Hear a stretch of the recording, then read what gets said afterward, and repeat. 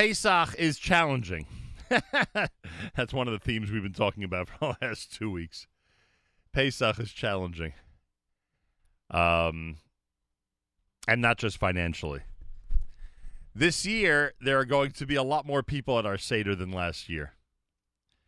And that leads to some, and for 3 days in many cases.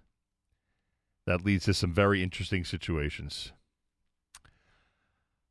Our guest is Dr. Faye Wolkenfeld, psychologist and chair of the Department of Behavioral Science at Touro College, which includes mental health counseling, ABA, and industrial organizational psychology. And Dr. Wolkenfeld will help us be aware of what we need to be aware of as we get into this holiday of Pesach. Dr. Wolkenfeld, a pleasure to welcome you to JM in the AM. Thank you. It's nice to be here. 3 days. Now, last year we had 3 days, but relatively small groups, and usually only immediate family, even grandparents, aunts, and uncles couldn't join with most last year. Now we're getting set for 3 days, and there'll be larger groups of families that'll be gathering, and maybe others as well. Do we need special mental preparation for this upcoming Yom Tov? Yeah, well, it's an interesting question because I think really much of this boils down to our expectations of what we want. We have this ideal view of what Yom Tov should be looking like, right. And we build up our expectations. But in reality, we also have to accept who we are and where we are today. Well, the first thing I really want to acknowledge is really some of what you alluded to, which is that as difficult and challenging as this year may be, we really need to put it into perspective and remember what's important. We are, Baruch Hashem, not in the same kind of turmoil we were in last year. Right. Last year we were dealing with many unknowns, and it's important to remember that as challenging as the logistics may be this year, and they are challenging. I mean, a Shabbos Erev Yom Tov is a challenge, and 3 days of Yom Tov people find difficult. Right. So, but it still doesn't come close to the emotional anguish that we faced last year. Last year we had people who were terribly ill. We weren't sure what this illness was. We were losing a lot of people. We were afraid to get together. And aside from the illness, and not minimizing it, because obviously that's what's most important is people's health, people have been reminding me about the panic that was going on 2 weeks before Pesach about what would be available and would be able to go to the store next week. Maybe next week we won't even be able to leave our homes. 100%. There was a lot of panic, and that's why there were heterim that people who don't even sell chametz could sell chametz. Right. There was a lot going on, and I mean, I remember, there were questions of, who's going to be with the parents, because should the parents be alone or not be alone? Right. You don't want to make them sick. There was a lot of logistics that was happening last minute in terms of planning. Young couples who had just gotten married were making Pesach on their own. There was a lot of the unknown, and uncertainty is a lot more difficult than being able to prepare for something that you know is going to be difficult. If I tell you you're going to Siberia, you pack appropriately. But if I tell you you're going someplace where the weather fluctuates every 5 minutes, you don't know how to pack. So I think we're going into something that's a challenge, but we know this. We've done this before, so I think we can handle it. Dr. Faye Wolkenfeld is with us, a chair of the Department of Behavioral Science at Touro College. All right, so there's a bunch of stuff that people need to know. I mean, as we are hosting guests and as we're, encouraging children and younger people to help out, I mean, all of these could be very delicate situations, right? Yes, they could.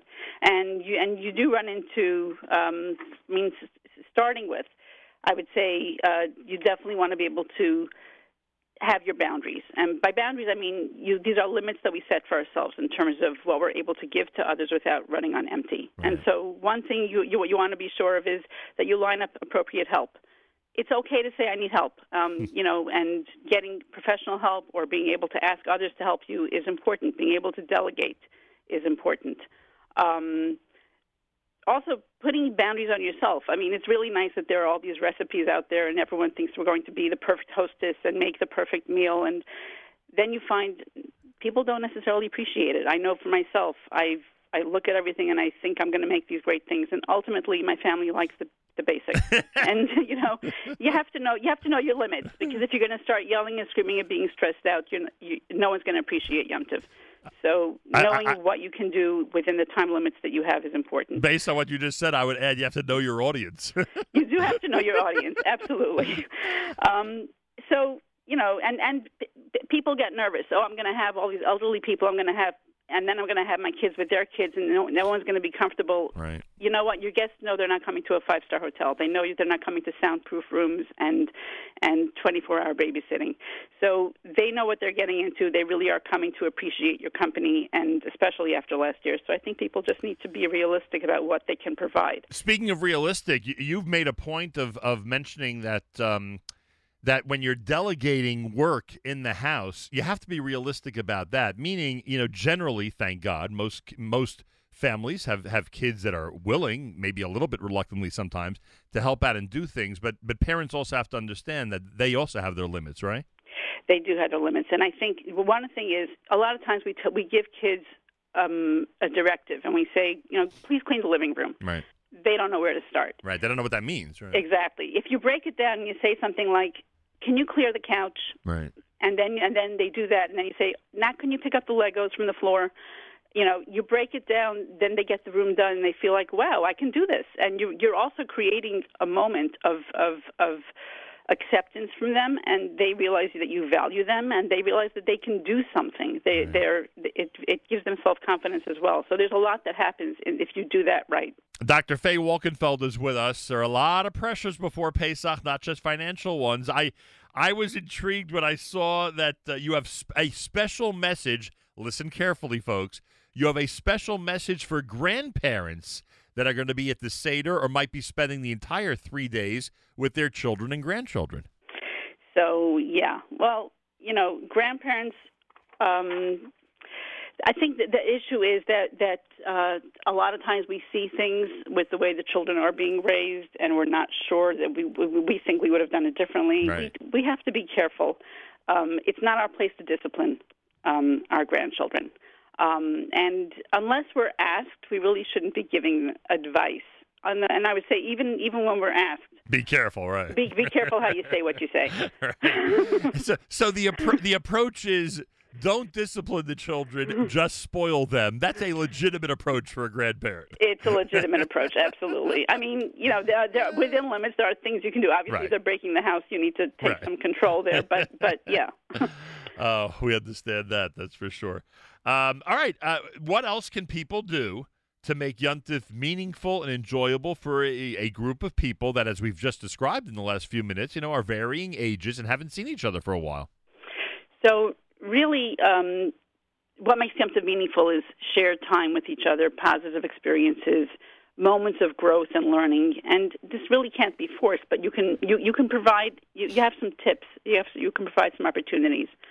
One, prepare for the Seder so that you have something that will be appreciated by different ages. Right. You can prepare different stories at different levels. You can prepare Divrei Torah that meet different levels. And songs, different people like you. If you know people like certain songs, you can prepare those and decide you're going to sing those, and people get into that. The second thing I would say is, do not discuss hot topics. This is not the time to try to change someone's mind. You mean if half the table's Democrat and half the table's Republican, you would recommend avoiding any discussions? Avoid it. You're going to be with these people for 3 days. This is not the time to get into that, right? Really, and it's not the time to argue about vaccines. So how to deal with the southern border? You're recommending you should avoid. Exactly. I think you have to. Again, it goes back to expectations and acceptance. Rather, respect each other's views, accept everyone for who they are, appreciate that you can be together, and find something you can praise in each person. Let them know they're valued. It'll go a long way in creating a positive and peaceful atmosphere. Yeah, and it'll make for a really nice Yom Tov, please God. Absolutely. because peace and harmony are important elements for a nice Yom Tov, aren't they? Yeah, they really are. They really are. I'm sorry, go ahead. Yeah, I just want to add one more thing, which I think is important, which is that really, if you're going to have, especially multi-generations, it's important to try to find topics of conversation that will allow the generations to share stories and ideas. Right. And Pesach is a time for storytelling and for children to hear about where they come from. That's really what we try to do. And after last year's experience, we should appreciate these moments and we should nurture them. Yeah, as difficult as this year will be, we have to remember and we have to convey to our children that, look, we're in shul, thank God. We are having guests, even if they might be quote unquote only grandparents or relatives, but we have guests who are now able to be at our table. I mean, things are improving, and I think it's an important thing to remind people about as we go into this big yontif, because when we went into it last year, things certainly were very, very different. How's your department at Turo? I mean, we've spoken about different departments at Turo that have grown and have gotten a lot of attention over the last year. Have you seen a greater interest among undergrads to pursue, your department? Sure. So, last time I was here, it was about a month ago. We were talking about the counseling program, and that we've definitely seen an influx in that as people are seeing the emotional turmoil that everyone's going through, and there have been more suicide rates and suicide attempts. Right. There definitely are people who are going into counseling, and we also have a grant with the federal government that we share with social work in terms of the opioid crisis. Right. A lot of people are interested in going into the field, and we're Baruch Hashem, I mean, I hate to say it, but yes, at least we're getting students. And there are a lot of young people in our community who are really, they have the what it takes to excel in this area. Yes, they do. They do. And we really work with the students, and I would say I've seen such growth in students from when they come in till they leave, the growth and the appreciation they have for the education they're getting. It's not just, I think you should do this. They really have evidence-based ideas that they're learning in how to deal with these things. Dr. Faye Wolkenfeld chairs the Department of Behavioral Science at Touro College, includes mental health counseling and many other disciplines as well. I assume information about all you do there is on the website, touro.edu, right? Yes, it is. Simple as that. I want to take this opportunity and wish you a Chag Kosher V'Sameach. Dr. Wolkenfeld, I will add, in your honor, the words, have a peaceful and harmonious Pesach holiday. Thank you, you too, and to call you strong. Take care. Thank you so much. Thursday morning broadcast, you are listening to JM in the AM.